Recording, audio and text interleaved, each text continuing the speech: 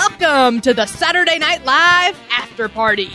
This week, we'll be discussing Season 47, Episode 20 of SNL with host Selena Gomez and musical guest Post Malone.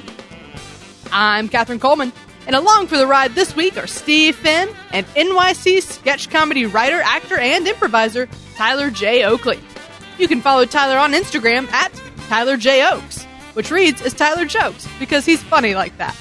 And if you'd like to connect with us, you can do so at snlpodcast.com. All right, here we go.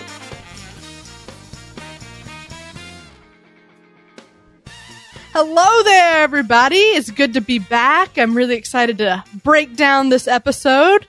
For me, it was a little bit of a roller coaster, so I'm really excited to see what you guys thought. And as I say that, I'm realizing that I should introduce the guys that are here with me. So up first, you know him, you love him, Steve Finn. How you doing, Steve?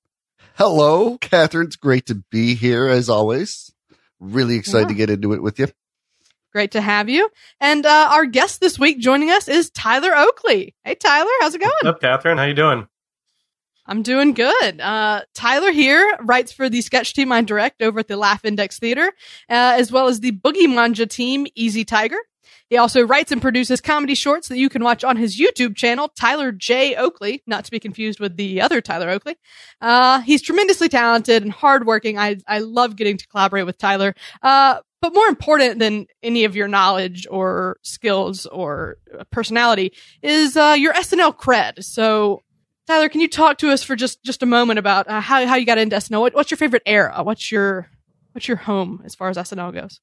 Well, first of all, thanks for complimenting me and then saying, but first we gotta test him. It puts it all. You just really up the ante and then put it all on the line. I got into SNL circa 2015, the latter end of 2015, when it was the presidential primaries of the election. I don't need to remind anyone about. But what I noticed is it seemed SNL was calling the shots with the candidates. When they ripped Ben Carson a new asshole for having been or saying he was stabbed, a week later he was out of the race. And when Trump hosted around there, didn't his campaign ratings shoot up right after that? I think so, yes. Yeah. I don't know if they were just good at reflecting on what was happening and mirroring it, or if they were really calling the shots. But I was like, these guys really have some power, so I took to it then. I know SNL and Fallon definitely had got some flack for making Trump more likable at the time. Yeah, and I love how they got all the flack after the fact. When it was happening, it was all cool, and then when he got elected, it was now it's not funny. But yeah, I think I like that era because that's when I first got into it. I think my favorite cast is right when Melissa Villaseñor came in as the new member. Yeah, I think that was really. I mean, that's when I started with it. That's when I took to it. So I think that's always going to be my go-to era. Well, lucky for you, a lot of those people are still here. So most of them, in fact. Isn't the cast the biggest it's ever been right now? It is. I think there's 21 of them, plus the Please Don't Destroy guys that appear, fairly regularly. So yeah. Great. Well, just that's keeps getting bigger too. That's a solid era. I think that's, I watched SNL off and on forever, but that was kind of a similar time for me where I was like, oh, this is, I love this and I will watch it every week obsessively. So before that point, I was aware of it. I watched it, and since then I've gone back and, really studied it. But, that was definitely a special time because I think, the events of the world just seemed so important and they were just looming and the Kate McKinnon and Alec Baldwin thing was just really played up. It was a big pop culture thing. So it's a good time to get into it, I think. All right. Well, so we've established your cred. We've established that you know what you're talking about. You're a funny dude. Are we ready to talk about the episode we have in front of us? So ready. For the cold open, SNL takes a look at the Johnny Depp Amber Heard cuckoo trial. Steve, what'd you think of this? I enjoyed it for its highs and its lows, I guess. It wasn't the greatest thing I've ever seen, but for as little as they touched on the Depp Heard trial, I think it makes sense to kind of depict it in the courtroom. I try not to look at it. You know, it's one of those news stories where I'm like, this isn't really what I should be paying attention to. Like, there's real stuff going out there. But yeah, sometimes it's hard to avoid. A lot of people are talking about it, so SNL can't really avoid it either. I think the best part of this was Cecily. I think she was kind of the surrogate for everyone watching. She spoke for everyone who's, you know, not really at stake here, because obviously a judge would not be so cavalier about it all, but that's how we feel watching this. You know, we don't watch it because it's important. We don't watch it because we need to. We want to, and it's fun. And yeah, her attitude towards it all just speaks for all of us, I think. So that was the real brilliance. Other than that, you know, there were more lows than highs, I would say. Like, everybody that was on the video was fun. You know, Keenan, Ego, Chris, and Melissa were all great. I guess that's just like more of like the common man, showing all these people of working class, you know, observing this and giving their take on it. So yeah, there were laughs to be had, but the highs were scarce, I would say. Yeah, that's all fair. Tyler, where did you land on it? I kind of think Mooney's impression left a little. I couldn't help but think there were better Johnny Depp impressions lying around. But as we're talking about it, I think a really spot on Johnny Depp kind of would have distracted from where they were trying to focus, which was on the gardener and the housekeeper. When that whole shebang first went down, I saw some of the YouTube videos of Johnny being funny, but I didn't really pay too much attention otherwise. Because my thought was like, whatever narrative I take away from this is not going to be the actual narrative. This is a televised event, and it's being put together by, you know, lawyers and you know, the companies and shit like that. So I was like, we're not really going to get a clear idea of what's going on. So to me, I didn't really see a point. And what I like that SNL did is they didn't take a side with the commentary. The commentary was kind of Cecily Strong's character saying, this is immature, this is for fun, and this is really not what a trial's supposed to be about. And I thought, I usually don't like poop-centric humor, ever. But that being said, I thought it was a smart choice to apoliticize it, take no sides between Depp and Heard by like making it a poop-centric sketch where it's gross and not necessarily funny, but entirely apolitical and juvenile, and didn't say anything controversial or really hard-hitting. I think that was a smart choice. Yeah, I totally agree. I think that was the right angle to take it, because it allowed them. It didn't get caught up in the thing that we often see in a cold open of just a rehash of crazy things people said. They like took a crazy thing and then built a world around that. And I do think that was really smart. Other than that, I'll admit I haven't watched the trial very much at all. I've seen like the general headlines, but I haven't watched it. And that's really evidenced by the fact that my interpretation of the Kyle Mooney impression, I was very confused because I've lived 30 years thinking Johnny Depp was British, and he is not. You thought Johnny Depp was British? I did. I was like, why isn't he doing the accent? Did you know?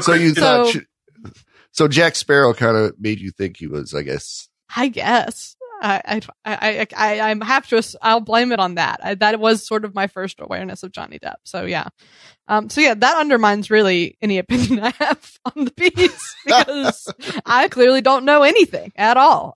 So yeah, like Tyler said, I think it was a smart move. The timing was a little awkward, a little clunky at parts. I wouldn't say I agree with Steve. I wouldn't say it had very high highs, but it wasn't a political cold open. So, you know, I'll call it a win for that. I got to ask you a question before we move on. Do we think that the MSNBC opening with Kate was necessary for this? No.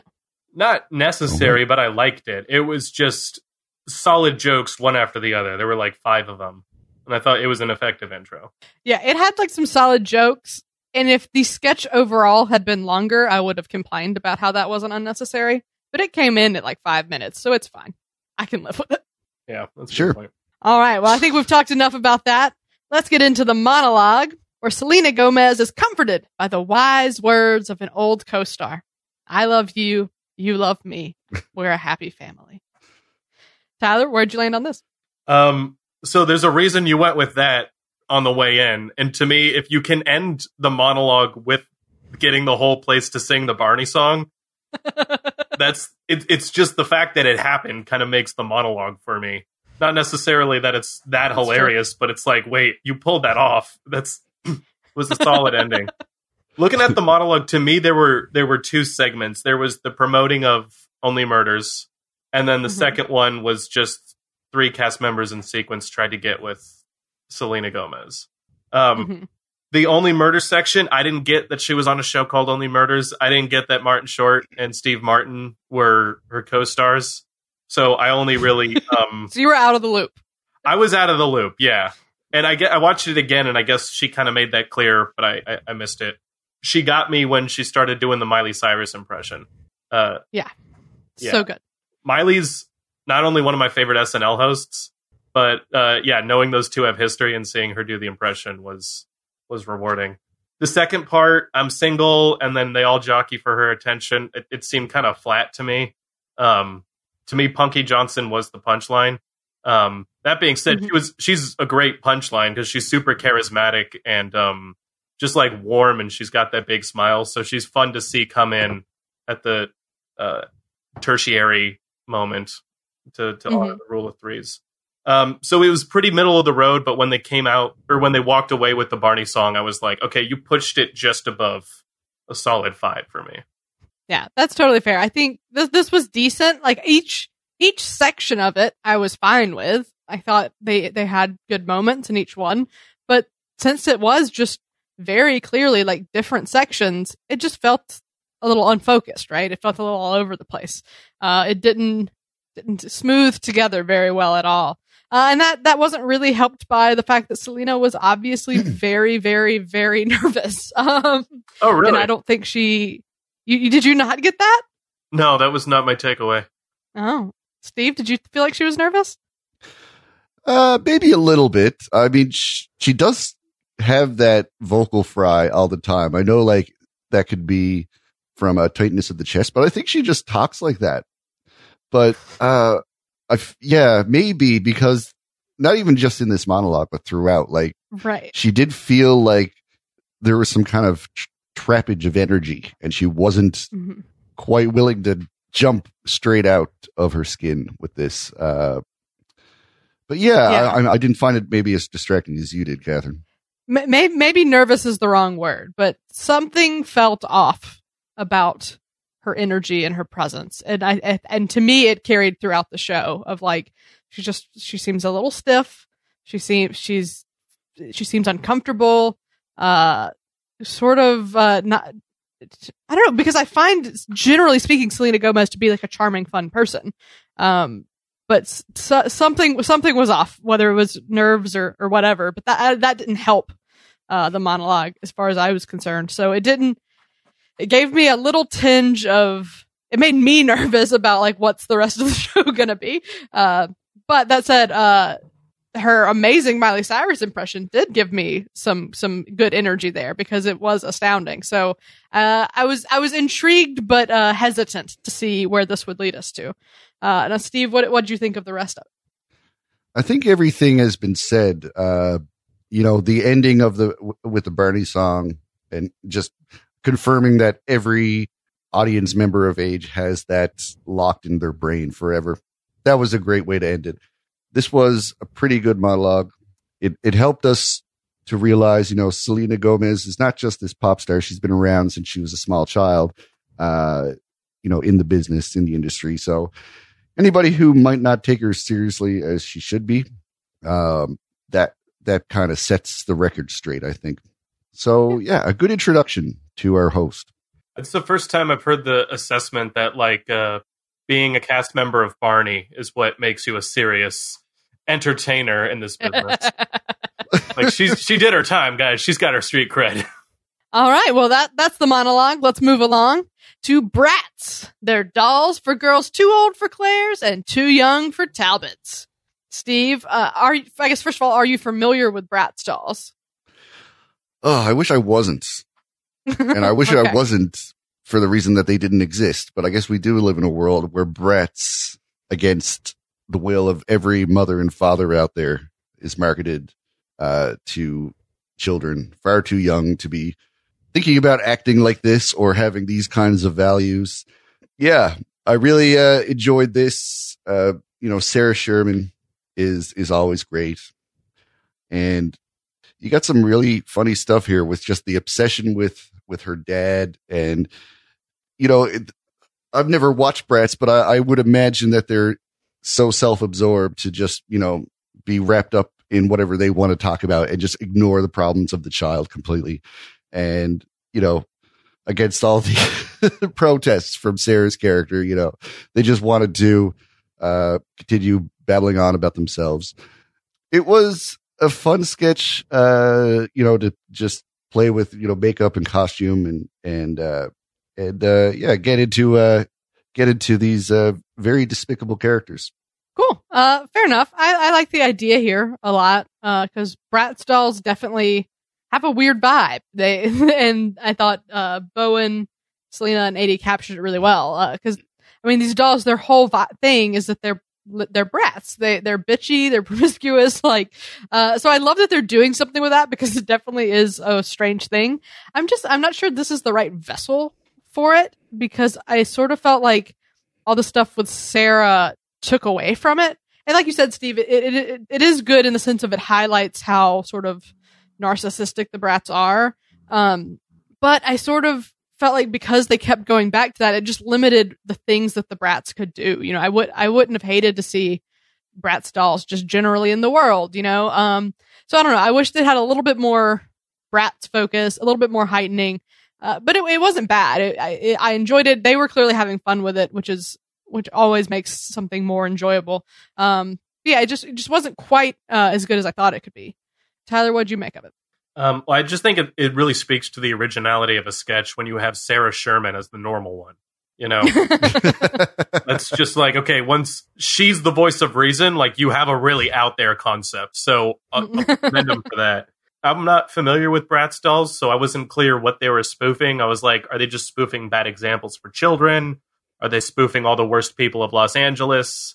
But to me, what it kind of came down to was it was that update segment AD Bryant and Bowen Yang do with the "You're out."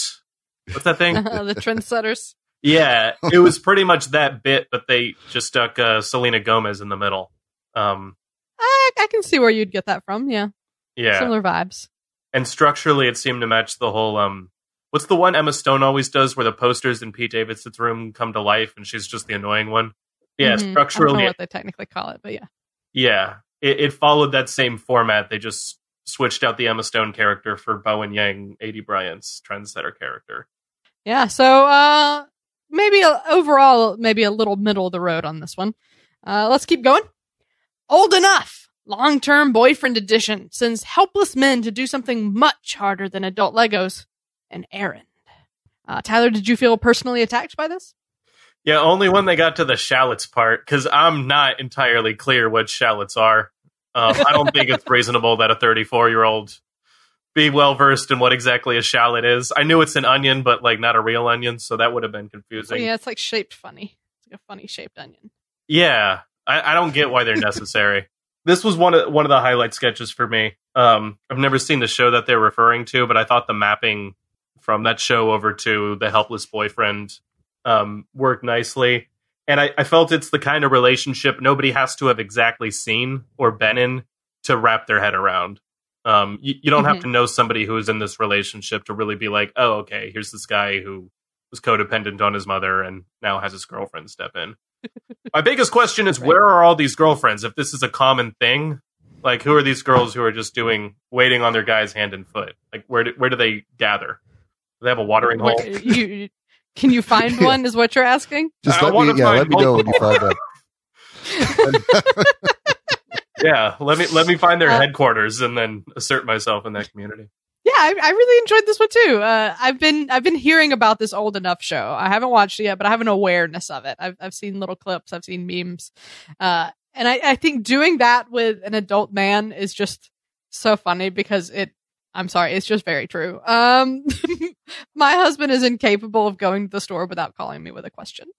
He'll do it. He's very independent, but he'll get there and then he's like, sorry, what brand of chicken stock was it? he has something that throws it off that he needs my assistance with. So I thought this was very relatable in that sense. It came from a really great place. I thought all of the beats were really good, like crying in Sephora, meeting Keenan, 10 pounds onions, great little punchlines thrown in, like calling it Sephoria. Just a lot to love here. And Mikey Day did a really, really good job with it. This was a very, very solid Mikey Day performance. Steve, have you ever been on an errand alone? Yes. I'd like to think I'm a little more capable than this, but hey, I at least know what a shallot is. Okay. It's kind of like, a shriveled up red onion, basically. It's a red onion meets a bulb of garlic. That is a very good description. Yeah. See? Mm-hmm. So I'm single. But yeah, it's between this and the boyfriend dog park sketch, there seems to be like a lot of conversations going on at SNL about boyfriends and where the line is drawn in their usefulness. So I don't know. I get it. Like I know that. It happens to everyone. Like being in a long-term relationship and just losing that drive to go out and meet someone really does wonders to your cognition and you just get comfortable. I've not seen this show either, but I hear it's very cute. And it seems like they got the look of it down with the backpack and the flag and the flag is so cute. Yeah, the flag is great. But Mikey, like you said, is just the beauty of this because I think he latches on to enough like toddler like qualities while still having an adult male vibe going through it. Mm-hmm. But yeah, like he did really well with just the stress of it because even without the playing up the childishness of it, I think I can understand the stress of going into a makeup shop and, trying to remember the exact wording of like 1 in a million products that are out there. But yeah, like just literally the tears like coming down his face was just a great little touch. Yeah. Yeah. All of this was pretty good. This is, I think, one of the higher points of the show. Yeah, I agree. This is a high point. And something you said reminded me because like, obviously like men aren't totally helpless. Obviously there are a million things that I'm incapable of doing that Nathan has to help me with. But it is interesting because like you said, this isn't the first time we've seen a sketch like this. And I think it is interesting and worth noting that, as part of the influence of having more, female staff writers, female producers, etc. Because we have, decades of, my parents, for instance, I was just with them. They were watching Everybody Loves Raymond, and the whole thing of that show is that Deborah's awful.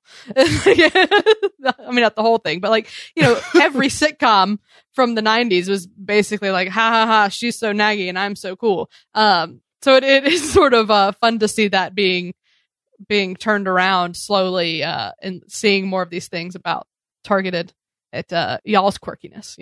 Let's move along to Peek at Pico, Pico Rivera's #1 public access show. It's good. Now, Tyler, you're originally from San Francisco, right? That's true, yeah. Generally. So that makes you a resident Californian. This sketch is about a place in California. I realize it's not an area in San Francisco, but what'd you think? Yeah, it looked a little more LA to me. And I lived in I went to college in San Diego and lived there for 3 years. Gotcha. I couldn't nail down exactly what the game was, / I'm a little afraid to make my guess, lest that be... I was like, is the game that they're dumb? Because that seemed to be the joke in some places. Is the game, that's sad? Like, is that... I thought that should have been the title of the sketch. That's sad. Yeah.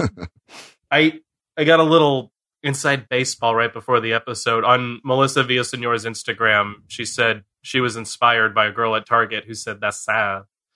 I saw that, yeah.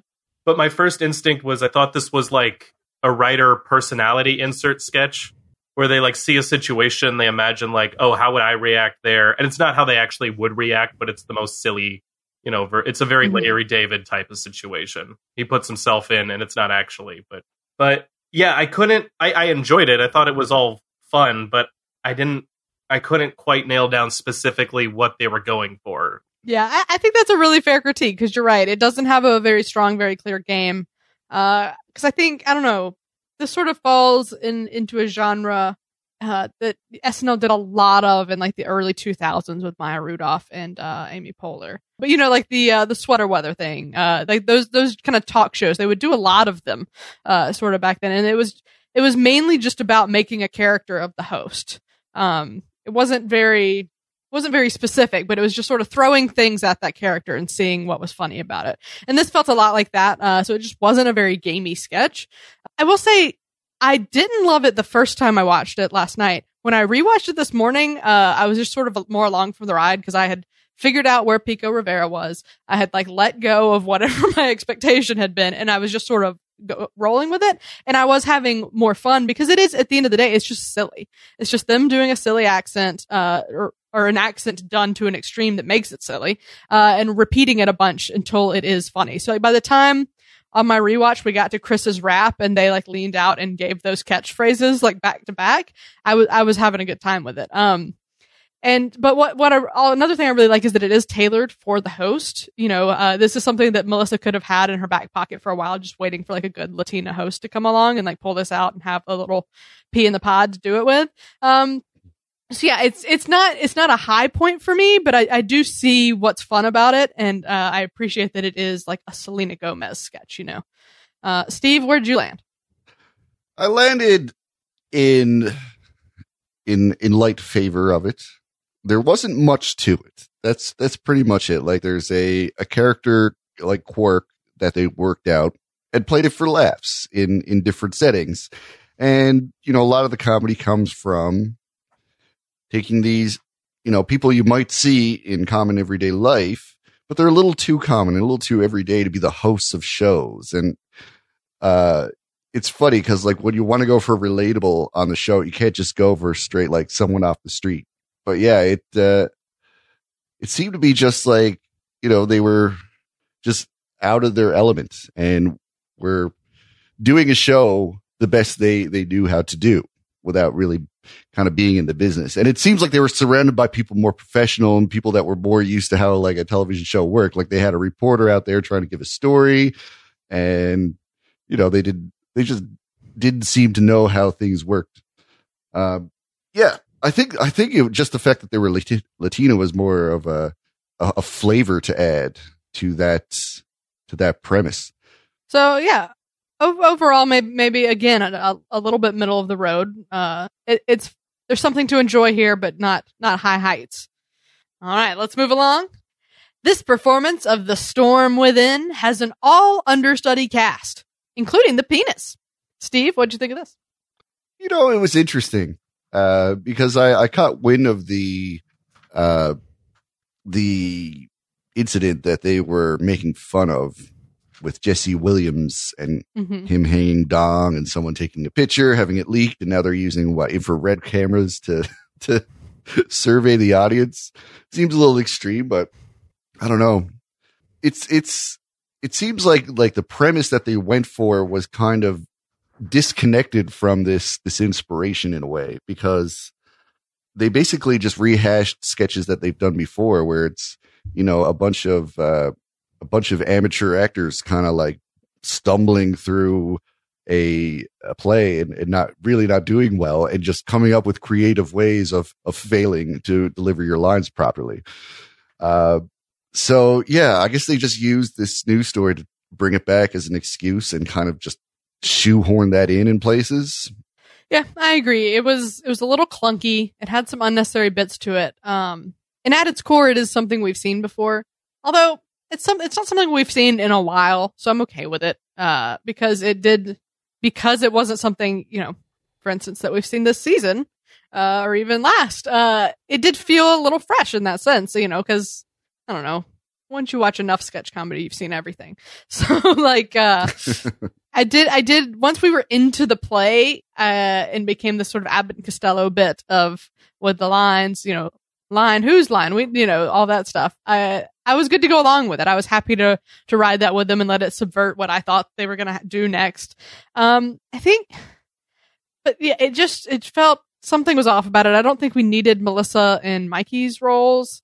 And while like Keenan's speech at the beginning was hilarious, and I like all that they were doing with the character, it maybe just could have gotten to the play faster. So yeah, just some stuff here that felt a little clunky and a little kind of messed with the pace of it. But that said, I enjoyed the ride, but it wasn't a home run by any means. Tyler, where'd you land on it? So I didn't get that there was a news story that it related to. So I was kind of at the same place with it. I was with Pika Pico, where it was like we had one game was the penis thing, one game was a community theater on understudy night, one game was the Melissa Villaseñor, Mikey Day couple, which I guess that relationship could be a nice voice to keep the ball bouncing in a sketch. I don't feel it really served that purpose. And I like the Abbott and Costello segment too, but I felt like to really do that style, it's got to be snappy. It's got to be quick. Yeah, that's true. There can't be a lot of like dead time in between.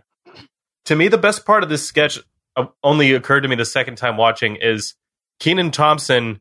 His character can be angry while he's smiling throughout the whole sketch, and it doesn't take away from the sketch at all.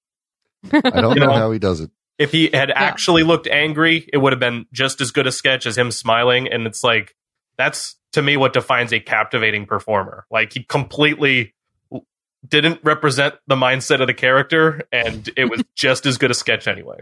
That's a pro. Yeah, I'll watch Kenan do anything, honestly. As evidenced by the fact he's been on TV my whole life. So yeah, so another one that's ultimately landing kind of in the middle of the road. Things to laugh at, but not a great overall piece. So let's keep going. American Inventors tells the story of Dina Beans and how she inspired dozens of gag toys. Tyler, did you enjoy this one? I enjoyed it. Yeah. At the beginning, I was like, this is a long way to go for a fart joke.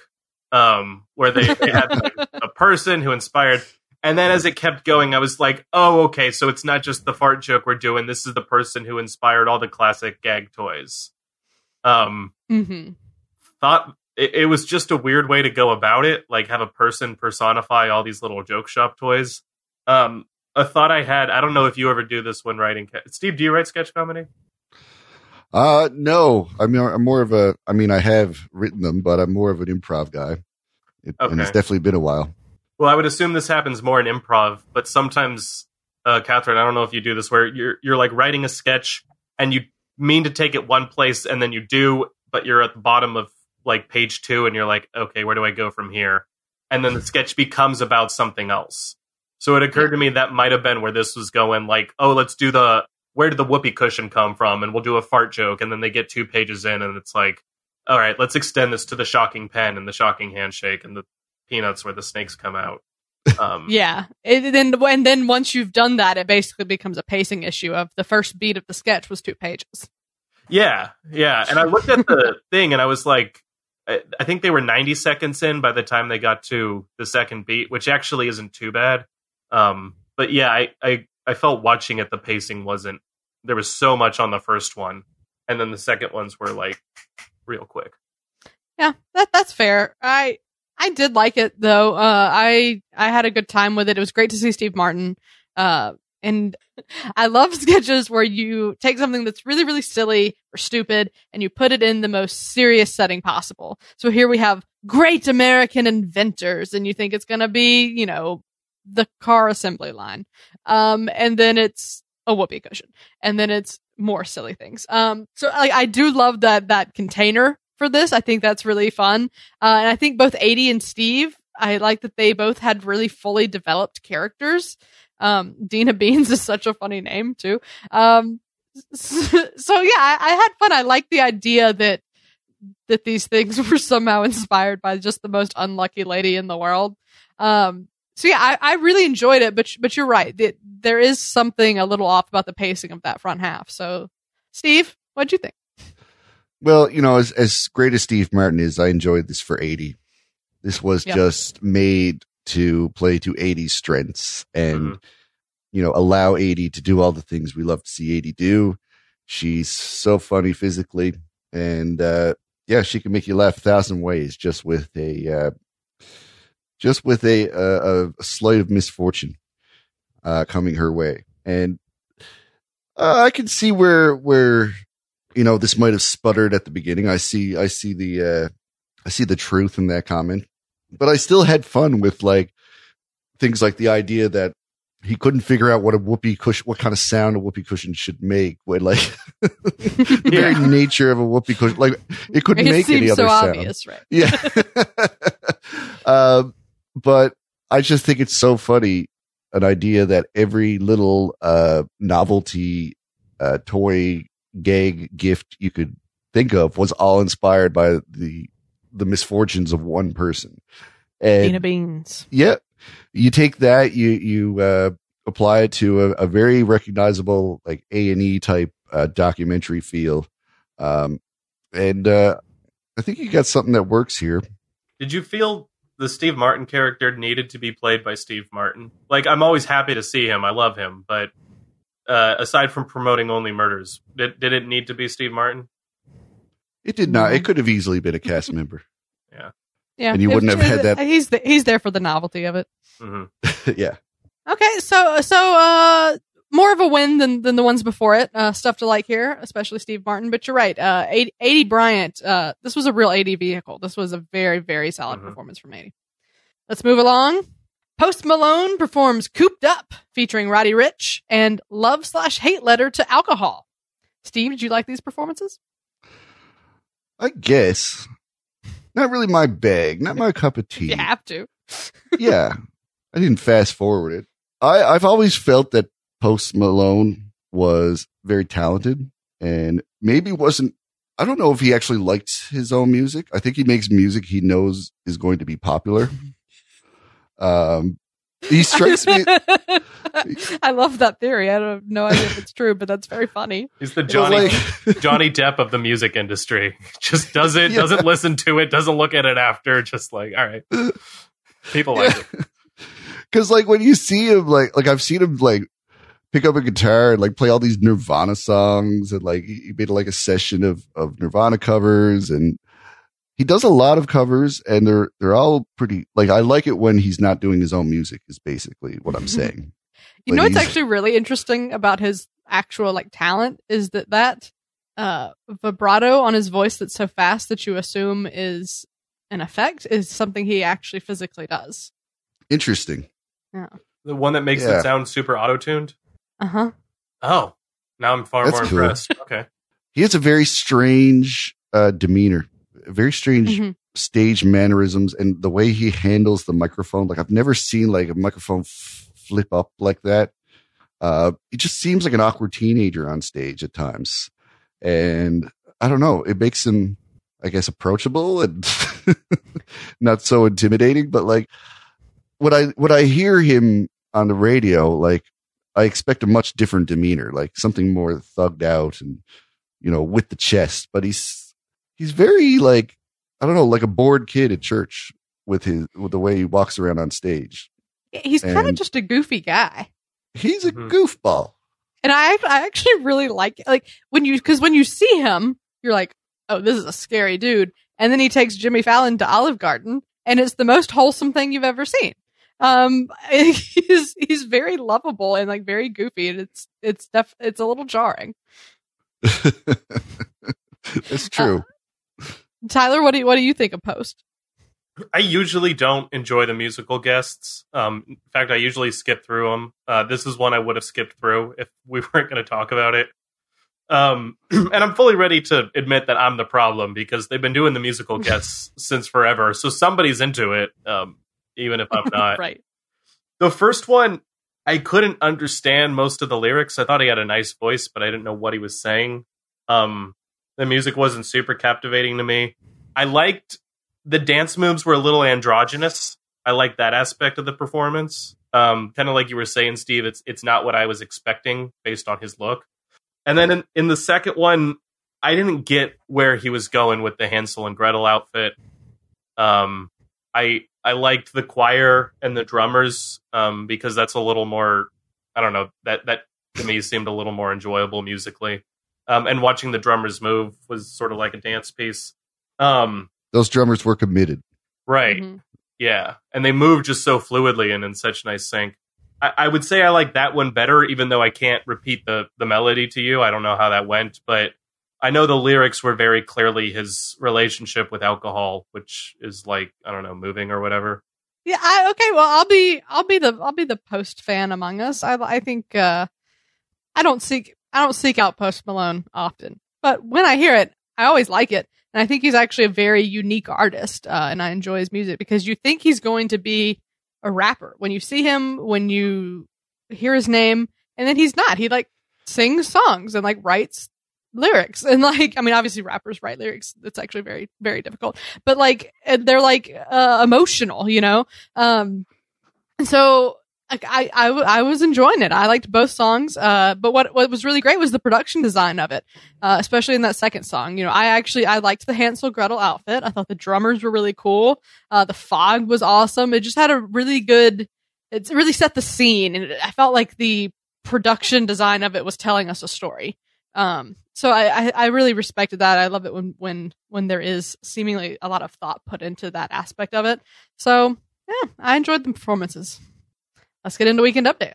For their lead-in, Colin Jost and Che discuss how all the headlines right now feel like the beginning of a Mad Max movie. Now, Tyler, I know you're particularly good at and enjoy joke writing and topical comedy. So, what did you think of this Weekend Update outing? I think, Weekend Update is one of the most reliable highlight points of the show. This is almost so obvious it's dumb to say, but it's just wonderfully placed right in the middle to keep just. It's almost like a palate cleanser, except it's the other thing. Mm-hmm. It's like a hype crew. It's a rally. Gets everyone from a lull back into laughing. I was most surprised just by the amount of headlines they brought me that I did not know before. I remember somebody was telling me this past Friday, it's Friday the 13th, and then there's a full moon coming about. And as a joke, I said, is Mercury in retrograde too? And she said yes, and I thought she was kidding, but then it showed up on Update. And is she the most annoying person you know? No, in fact, I don't even know her name. It's just somebody I met at work. But yeah, I thought that angle, the most annoying person you know, bringing up the retrograde thing, felt refreshing.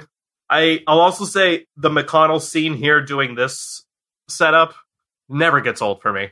I don't know how old that thing is, but I've never tired of it. Steve, was it a high point for you? Yeah. They had me a grandson, for sure. No, that's just one of many jokes that were making me laugh. I do got to say that Mad Max opening was a great set of news stories that they all twisted to be part of the Mad Max lore, which I just thought was amazing. You know, it all added up so well, and to top it off with our president being named Joe, it just works so well.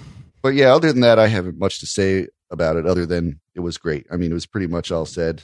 Yeah, that's similar things I was going to say. It was all really solid. I was actually laughing out loud a lot, having a good time with it. And like you said, particularly that first joke up top that linked all those jokes together, all those headlines together, was really, really smart. And I think set the tone for them to have a really high energy, great update. So it was a win for me. Let's talk about our features. Baby Yoda is here, and he's feeling more mindful and spiritual, except for when it comes to Baby Groot. So, Tyler, on the podcast, there has been a lot of debate about whether Baby Yoda should live or die. I know that you're a big Star Wars fan, so I guess in general, how do you feel about this character and also the specific outing of it? I like Baby Yoda. I think he should stay. To me, every time he comes out, I know it's at least going to be a base hit. I don't think any Baby Yoda sketch has ever completely tanked. What I think is the most brilliant part about Baby Yoda is that they get him out there and he never mentions Star Wars. It's the most Star Wars free bit that has the word Yoda in it, which is pretty much where the Star Wars connection ends, is the ears and the word Yoda. And I love that they did that. They kept it completely Star Wars free. It's just like, what's he supposed to be, a washed up hip hop artist or a wannabe hip hop, like Kyle Mooney as Yoda? pretty much. Basically, yep. Yeah. I'm here for Baby Yoda sticking around as long as Mandalorian's on. All right. I'm somewhat indifferent to Baby Yoda in general. There's been outings that I really like, outings that I didn't like as much. But like you said, they've never totally tanked for me. They've always gotten at least one laugh. But I do remember, I think the last time he appeared, I said, like, this should probably be the last, or they should have a very solid break in between. Because we've seen him a lot. But here we are. And I believe this is the second time this season. And so maybe they are overusing him a little bit. But this, at the same time, this was a really good outing of Baby Yoda. I thought this was actually one of the better ones. All of the writing was really punchy. They had some really good jokes in there. I thought the spiritual side of Baby Yoda allowed Kyle to play it down just a little bit. Obviously he's still pretty animated, but he was a little bit more chill, which I found enjoyable. So this isn't bad. But I wouldn't be upset if this was Baby Yoda's send off. So yeah, Steve, I actually don't remember where you fall on the Baby Yoda spectrum. I enjoy Baby Yoda. I know it's cool to hate on Kyle's Baby Yoda character. It seems to be vastly hated, but it seems to be like very polarizing. It's very polarizing, yes. But I enjoy it. This one was probably one of the weaker ones. It seemed like it was cut down a bit. It seemed really short. And yeah, I mean, they do a thing where they keep elevating, Baby Yoda into new kind of weird celebrity things. All the things that celebrities do. Now he's in a cult with Santana featuring Rob Thomas, Bob the Builder, et cetera, et cetera. Yeah. I mean, it had all of the elements of a Baby Yoda sketch, but it just feels like they were going through the motions a little bit with this. Like, Kyle is still playing it very well, but I just feel like they're not finding anything new with it at this point. But hey, like, at least that Baby Groot bit was really great. Like it seems like he's learned to just use language instead of actually like doing anything, showing any meaningful action of having love for his fellow man. It's just like, I've been taught to say this now.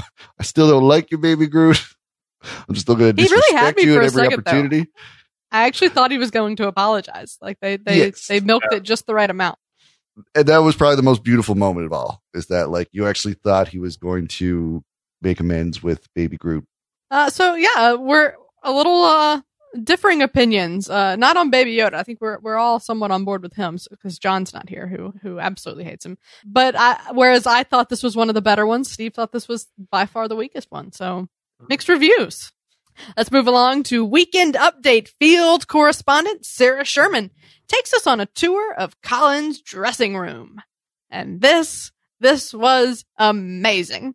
I just said that Baby Yoda was maybe appearing too much, but we've seen this 3 times this season where Sarah Sherman comes to roast Colin, but the difference is they have revamped it completely. Like, this is a totally new take on it, right? Like, they really changed it up. It's brand new. It's different. It's unique. Like, I don't remember a time when Weekend Update has left the desk. So this was incredible. Really, really well done. I thought every detail of that dressing room was to die for, because I could pause and zoom in for days and keep finding funny little things in that room. It just such great stuff. Her energy is just so contagious, and she was having so much fun. And then she gets to the part where she drops the photo and handles it like a pro. And that is the magic of SNL and live TV, because that is exhilarating. That's like, oh my God, I'm like, this is in the moment. This is happening. And that's the stuff I love to see, because SNL is really the only place outside of, like live theater that you get that. So this was magical in a lot of ways. Steve, did you like it as much as I did? Oh, for sure. A couple of reasons for that. First of all, it's a evolution of her bit that she's already been doing on Weekend Update, where she basically just roasts Colin with headlines. And she could have easily just kept doing that. People liked it. Mhm. And they were saying, we want more. She could have just given them that. But she, people asked for the faster horse and she gave them a car. They took her to, put her kind of on the street, like beat reporter style. Interestingly, like with the Weekend Update desk in view, which I thought was an interesting choice. And yeah, some of the things you guys touched on, like the slip up with the photo, like obviously there was a missing joke there. I think it was like important. Whatever was on that photo was a joke there. The way she scrambled to do things, like try to grab a photo off the wall. There was a beat there that what to do. Yeah. But that's the thing. Like obviously there was a laugh that was supposed to be gotten by whatever was on that photo. She did decide not to like bend over and moon the camera to get it, which I think was the best choice. And Colin decided to just lose it. And they cut to him just laughing. And that in itself is a funny enough occurrence that like, they got the laugh in the place where they needed the laugh. Mm-hmm. And they were able to move on from that. So yeah, I think I saw a very good example of professionalism in terms of dealing with a live show and how to keep people laughing, even when the way they were supposed to laugh kind of fell off the rails. This was absolutely brilliant. And it shows that Sarah is just not satisfied with continuing to give you what works, even though she could. She's doing more than she has to. And that's someone you want to see on the show. Yeah, for sure. Tyler, what'd you think? I thought this was pure gold.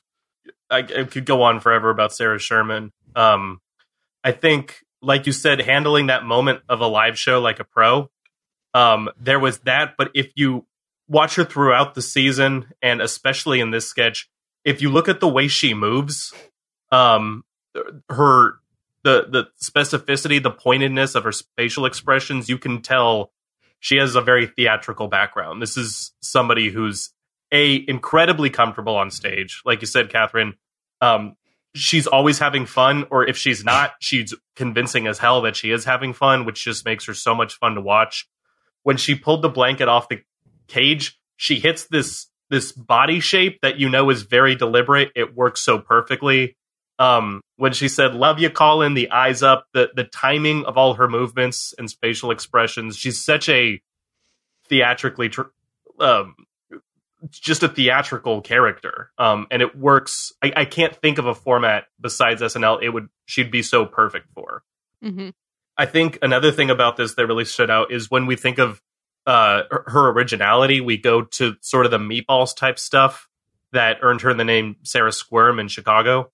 Mm-hmm. But when she goes totally original, it's not just the squirm stuff. This was like such a level of originality that fit within the context of the show. And I don't know when the Colin roasting started. It's been on SNL for a long time. I don't know when I noticed it. It just sort of felt like it was there. But she is absolutely perfected it. Mm-hmm. She's in her first season still, right? This is her first? Yeah.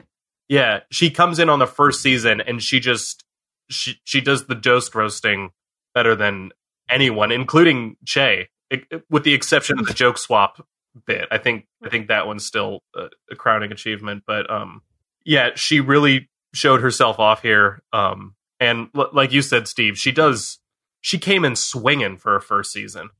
Yeah, she's so unique, and she's bringing such fresh ideas to the show and not afraid to change things up. She's not afraid to walk in and pitch, what if I do an update feature that doesn't happen at the update desk? And they let her do it. And that's just great. I'm happy to see that the show is still willing to evolve and stay on its toes, So I've become a Sarah Sherman fan. I remember I was hesitant at first because like, this is a weird kid. But then she totally won me over because everything she's done has been home runs. So high marks for Sarah Sherman in general and Sarah Sherman on Update. Let's get into the back half of the show. The prince gets to pick his bride, but which one is weird? Tyler, was this a win? What I liked best about this one, it was a sketch about a sketch. I like a trope, because I thought this was going to be one of those what's the one where Scarlett Johansson and McKinnon come up as mermaids and they're the ugly mermaids? Uh-huh. I was like, okay, they're doing this again, and McKinnon's on the far right, so yeah, she's going to be the weird one. But then they called out that exact trope. So I thought the ingenuity of that is what made the sketch. The punchlines, I would give a solid 6 to 7 to each one. But just taking that approach to the sketch, I thought was ballsy and effective. Yeah. I love that this sketch is basically for us.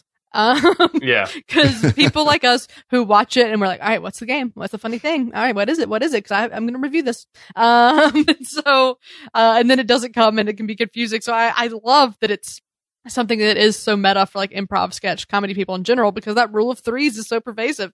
And God knows we've seen a million sketches where Kate McKinnon is the third one and she's the weird one. So yeah, I think this is a really fun idea here to get a little meta with it and do that. And I like that it works outside of that too. Like I can see this being funny to someone who is a more casual viewer, like still sort of getting that joke, you know? Right. So yeah, like you said, Tyler, I wouldn't say like any of the punchlines or any of the beats were crazy and like I was just rolling around laughing, but I was more like, oh, this is funny. That's a cool idea, you know? So, marginal win. But I definitely appreciated the premise of it. Steve, where'd you land? I thought it was very inside baseball. I think when you get what is going on here depends on how hardcore of a fan you are and how into comedy writing you are. Because yeah, the rule of threes is just set up very plainly to the point where you're just like, okay, what's this third one going to be? What's the quirk? What's the weirdness? And clearly, like, you know, we have an audience full of people who've watched enough sketch comedy to literally laugh at really nothing funny when Kate delivers her first line as the third and there's nothing.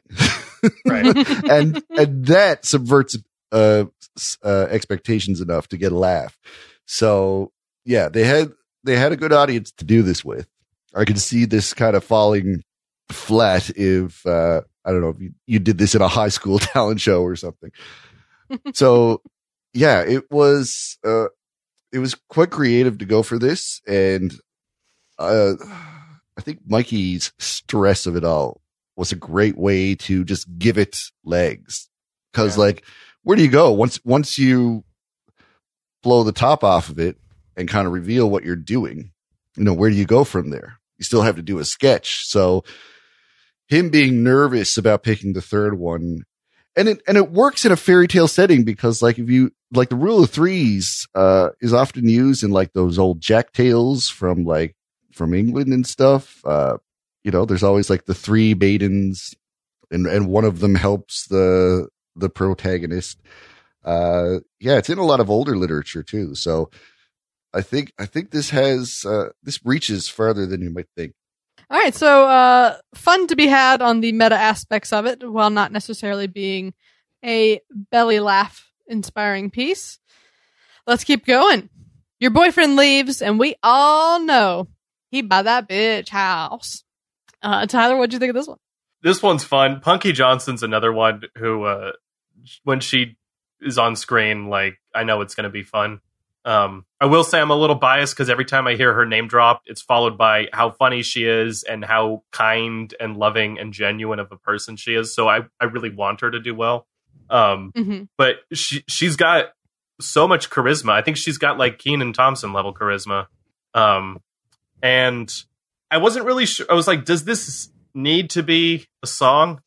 I think each song was only one verse, and I think they only had like 2 sets of rhymes per verse. But yeah, sometimes I think that's a direction sketches go, is where it's like, okay, I have an idea, but I don't know how to drive it home. Let's make it a song. And it works every time. And I think it certainly worked this time. Interesting. I thought it worked. I thought it just was inherently a song. I mean, obviously there's a version of the sketch that's not a song, but like, I didn't feel like it was forcing itself to be a song or anything, you know? So yeah, I really, really loved it. I thought it was really catchy. I thought Punky had amazing flow. Mhm. The rhymes were pretty layered. They were really smooth. They still had punchlines. And none of that's easy to do. We had a cameo from Post Malone that was very welcome. Chris Redd, always amazing. And this was just so much fun. It's been stuck in my head. As always, produced to the nines. And this just was the pick me up that I needed to like have good energy going into the 10-1. So I really, really liked it. And to me, Punky hasn't, in my book, had a huge breakout moment yet. She did have that sketch like a few weeks ago. That was like the couples therapist that a lot of people liked, but I was a little bit more lukewarm on. So this, and like she's been in some things and she's been fine, but this to me was like, oh, this is Punky. I like this. This is funny. This is great. This is her energy. More, please. So that was really great to see. Steve, what do you think? I agree with you, Catherine. I think this is truly where we see what Punky does when left to her own devices. She's been filling in a lot of roles and just doing her job, so to speak, for a lot of her career up to this point. She's even been, intentionally miscast as a joke for like the Chloe Fineman understudy sketch. It's kind of a running gag now that she's not being used for what she was hired for, basically.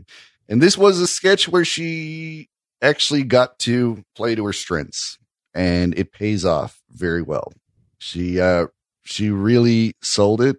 She really created an energy that kind of, it is very reminiscent of that voice in your head that creates doubt and jealousy. I think we've all had those crazy thoughts, and some of us are able to fight it back. Some of us break TVs and Xboxes. I'm not going to point fingers at anyone, but I've never done that. Oh no, Nor I. I mean, I've had it done. I've had it done to me, but I started this sketch thinking, oh man, they just really want to hate on the men tonight. Us white men, we haven't been through enough, Tyler? Like, come on. I can deal with going through a little more. Yeah. Keep it coming, ladies. But like, the Chris Redd's character got a moment as well with Post Malone showing up in a cameo and kind of having a fight back moment. So they nailed this jealousy angle from both sides of the relationship, of the heteronormative relationship. I don't want to other anyone by excluding them. All right. Well, that is that. Let's keep going. The guidance counselors at Old Dirty Bastard High School advise all of the students to model. Steve, was this one a win? I don't think I can call this a win. This seemed pretty half-baked, and it's your typical, we have an attractive host, let's utilize their attractiveness, and this is probably one of the least inspired ways of getting that sketch on air. It's when you think about like the process of SNL and how they write too many sketches and then cut down sketches after dress rehearsal, and this makes the cut. I just baffles me because, yeah, there was a couple of funny moments here and there, but I really, I don't know. I just don't think this was up to snuff. Yeah. And yeah, I think what I enjoyed most was Bowen, because I think Bowen just seems to make everything better, even when it's not the greatest sketch.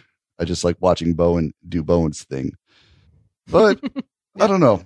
I think Selena had a moment here when she did all the little face poses. Like, I think she did well with that gag. Like, she actually had a performance moment that was, yeah, for as much as I'm dumping on this sketch right now, that's probably her best comedy moment in terms of performance.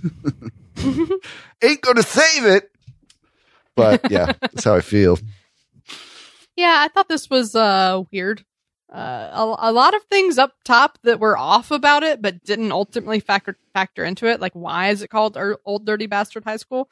And then, like, I like the idea that these guidance counselors are bad and just want people to model. They're like, go to college? No. Like, that can be fun, but to me, I think what it was missing was a justification. I really wanted to know why they were obsessed with this. Did they get rejected? Did they used to be models? Like what happened? What is the reasoning behind why this is happening? And so I kept waiting for that, and I never got it. So I was ultimately left kind of scratching my head of what just happened here. Tyler, did you make any more sense of it than we did? The first thing I wrote down was justification ? I felt that's what the sketch was missing with the game, was some sort of justification. As I thought about it a little, I was like, is old dirty bastards is what they want for everyone to go into modeling? Maybe that was the direction they were trying to go, and I just missed it.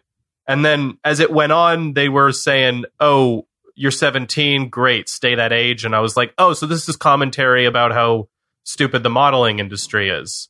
Or somebody on a plane was about to die and she was completely useless and he was just the last thing, or she was the last thing he saw. I was like, maybe that's really the point we're going for here, is to make commentary on the modeling industry. But yeah, I felt it didn't have a cohesive justification or really clear line. To me, the highlight of the sketch was on the zoom out. I don't know if you saw the extra just to the right of Kyle Mooney. But that girl knew how to pose. She was like switching. She would hit her pose. She would hold it. It was a clear pose. Hold it for the perfect amount of time. Switch to a new one. All parts of her body were accounted for. She was, I don't know who she is, but she really delivered in the 3 seconds she had. Shout out to the extras. All right. So a little bit of a head scratcher on the modeling. Let's move into the 10-1. The twins had one M&M and now they are going hard in their crib. Tyler, what'd you think of this one? I thought the structure in the game of the sketch, it was just very, very simple, but it was still fun. It was like, we're going to have the twins do something weird. Now we're going to have them do something weirder. And it was very non-cerebral. There was not like a lot of wordplay or pop culture reference or anything. It was all absurdism, from the gymnastics to him swinging her around. I think that's good for the final sketch of the show, because our brains get tired, and I think we just need something stupid, something easy, just some cotton candy. Although the end, when they're watching us, that was completely out of left field. I didn't see how that tied into anything.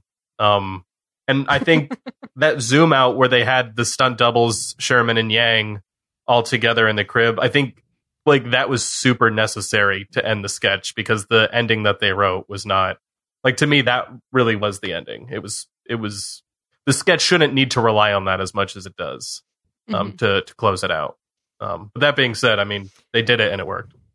Yeah, I have really mixed feelings on this one, because on one hand, I really love everything Bowen and Sarah were doing and how insane it is that they had this just giant crib set. It heightened really well, but also it was just really unsettling. I was just like, oh God, why are these babies doing this? Why, like, this is making me so uncomfortable. And I wish, again, there had been a little more justification for like why the twins were like this and why she's unfazed by it. Like, I realized they kind of gave us like the M&M thing. So like they're hyped up on sugar, but that's obviously somewhat of a joke justification, right? Like there's actually something wrong with these babies that happens enough that she doesn't think anything of it. And I don't know. I felt like we were about to get it, and then it became that she's never drunk in her life. So yeah, I don't know. There was definitely fun to be had, and I'm probably just overthinking it for what it was, but there was something about it that I was like, what is happening? And not in a way that I was having the most fun with it. But I will say, I love that Post Malone appeared again. I like that he just came in, he was down to clown, because like we touched on, he is just a goofy little guy. So I thought that was fun to see. Steve, were you confused by these twins? I enjoyed this, maybe not for like the writing of it all, but definitely for the scale, the way they played with scale here and created a huge, crib to create the appearance of small babies, even though these are full grown adults. The giant hand that came out, the giant pieces of bread, all that. And the really quick switching of, our actual cast members with the stunt doubles or the dummy, you could see the shaking of the headboard, which I think it was like some big door they'd open to let them in and out. But this is always something I enjoy. Like, this sketch could have been tighter. It could have had a better premise around it. But I think, like, from a production standpoint, they really came up with an ingenious way of executing cast members playing babies in a crib and being nuts. Okay, so the twins definitely gave us things to like. I think you're right, Steve. The production of it was, it occurred to me in the moment that, like, oh, they switched people in and out of that really quick. That's kind of cool. How are they doing that? So, yeah, that's the end of the rundown. Let's talk about our overall thoughts and ratings. Up first is moment of the night. Tyler, what's your moment? Sarah Sherman dropping the picture. The cut to Colin Jost laughing his ass off trying to save it, and her just carrying it through brilliantly. That was the cherry on top of the night for me. I agree. Sarah dropping the photo, far and away moment of the night. It was so funny. It was so raw, such a uniquely SNL thing, and she handled it so well. But yeah, that moment was to die for. Steve, what's yours? I'm going to go with the big handing over the big slices of bread. I don't know, those slices of bread, I know they were like probably made of like foam or something, but they looked tasty. I think just the connection of the full scale world and then the scaled down world and using a big hand to connect them was a great moment that kind of sold it all. Yeah. Really, really great stuff there. For sure. Our next category is best sketch. What's it going to, Tyler? Can we call Sherman's segment on Update a Sketch? Does that count? Sure. Well, yeah, I think so. Handily, that's it. I don't think it's even a question. I realize you have to ask that like at the end of the podcast, but I don't think anyone would disagree. That was the height of the show. Yeah, I won't disagree with you. Weekend Update Field Correspondent is my best sketch as well. I think you could maybe make an argument for the Old Enough sketch, but the Field Correspondent was so unique, so fresh, and just hilarious. That is for sure my best sketch. Steve, are you going to make it unanimous? Sure, yeah. I entertained the Old Enough sketch, but you're right. I mean, Sarah has been killing it, with pre-tapes mostly, and we do love this Weekend Update bit that she's been doing, but for her to like have it evolve and just execute it so well and have such great jokes and handling the mishap so well, like this is a great moment in her career. When it comes to her career with SNL, I think we're going to look back on this where a lot of people say, this is when I realized she was going to be really good. If they haven't already. Mm-hmm. Yeah. All right. Well, I don't know. Maybe this is going to be an obvious answer, but Tyler, who's your MVP? Well, I will say Bowen Yang, I think, had the most stage time. I think he on an endurance level, I think he was the MVP carrying the show. But the knockout is Sherman. Yeah. I'm sorry to make her sweep all the categories for me, but she duly earned it, Yeah, I think Sarah is definitely worthy of MVP, but just for the sake of, I gave her two things. I would like to give my MVP as a recognition to Punky Johnson of having that breakout moment that I've been waiting for, to just really see what is her thing. What is she bringing to the show? What happens when we let Punky lead? And it's seeing it soar. So I thought the cheating song was really good. It was a great showcase for Punky. So I'd like to give mine to Punky Johnson. Steve, who's your MVP? Yeah, I'm going to go with what I've been thinking about. I almost switched because Tyler gave a good argument for Sarah Sherman, but I think I'll give it to Mikey Day because Mikey Day did some really great work here. I really loved his live-in boyfriend, obviously, but I also, appreciated his reporter character in the Pico sketch, whatever that was called. I think he did really well getting pulled over the coals as the prince who killed the dragon. That was some really, really great comedic frustration there. I've always felt he was an underrated. Always felt he is an underrated cast member. I think he brings a lot to the show without being one of the big stars. Yeah, he For does sure. a lot of utility roles that are easy to fade into the background, but he does them all really well. yeah. But And on top of that, there's a lot of work under the hood that he does. Mhm. That should get props from time to time. Okay, well, let's talk about the big one. On a scale of classic, great, decent, weak, or train wreck, Tyler, how would you rate this episode? Decent. I forget what I applied this metaphor earlier, but base hit, just solid. Mhm. Got on first base, got the job done. Was not out of the park or even a triple. Fair enough. I'm also going to give it a decent. I thought this had some high highs, but it also had some very low lows. So, we've talked about Sarah Sherman. That's going to be a huge moment of the season overall. That piece was really amazing. But then we also had the modeling sketch, which I just didn't get. So, it was a little hit and miss for me. So yeah, I think that leads to a decent episode. Plus a host that I didn't really feel ever got totally comfortable. So yeah, I mean it has moments, but overall, she's decent. She being the show, not Selena. Steve, what'd you rate it? She is decent. And I came in this thinking I'd give it a week because like my mind kept dwelling on, the model sketch and the Baby Yoda sketch that I didn't think was very good in terms of Baby Yoda sketches. But I guess that's a mood thing because like I've been talking about it and like I generally enjoyed most sketches. Like I don't want to say they were amazing, but there's I kind of liked it attitude for me on most of these. So yeah, it's a decent. And I guess just talking about it with y'all made me reconsider the week and go one up. So yeah, it was really interesting because I went to bed last night thinking that wasn't good. Mhm. And then when I rewatched it, I was a lot warmer on a lot of things. And I found something to like about a lot more things. So yeah, I think there's a lot that goes into your like first impression of the show that can ultimately be swayed or changed. Something that occurred because you said Gomez wasn't like entirely a standout, and it occurred to me she was supporting in every sketch. There was no sketch where she had to carry. She was sort of stuck in the middle between powerhouses.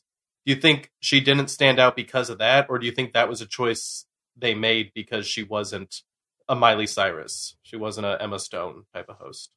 It's hard to tell. I said up top that I thought she seemed really nervous. You guys thought it maybe was something else. So it's really hard to say. I will note though that on Reddit, someone said that she actually originally was in the cold open playing 80s role, like at the dress rehearsal was playing 80s role and then got switched out. So I don't know if something went down, something happened that really shifted her energy. But that is interesting of like why that is. To me, I think it is more that I just don't think she ever got comfortable. Steve, did you think it was more of the role she was given issue or her performance issue? I don't know. I feel like, she showed a lot of times that she's not really doing the thing she's the greatest at by hosting this show. I mean, they're pretty good at catering to any host of any talent level. I would say I'm pretty disappointed for someone who's supposed to be a performer and someone who's, been acting since Barney at age 7. I expected more out of her.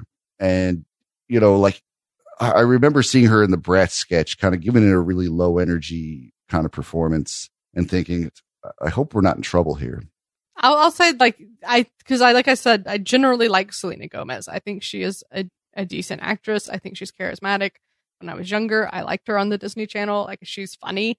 But so yeah, something felt off. So I was a little disappointed.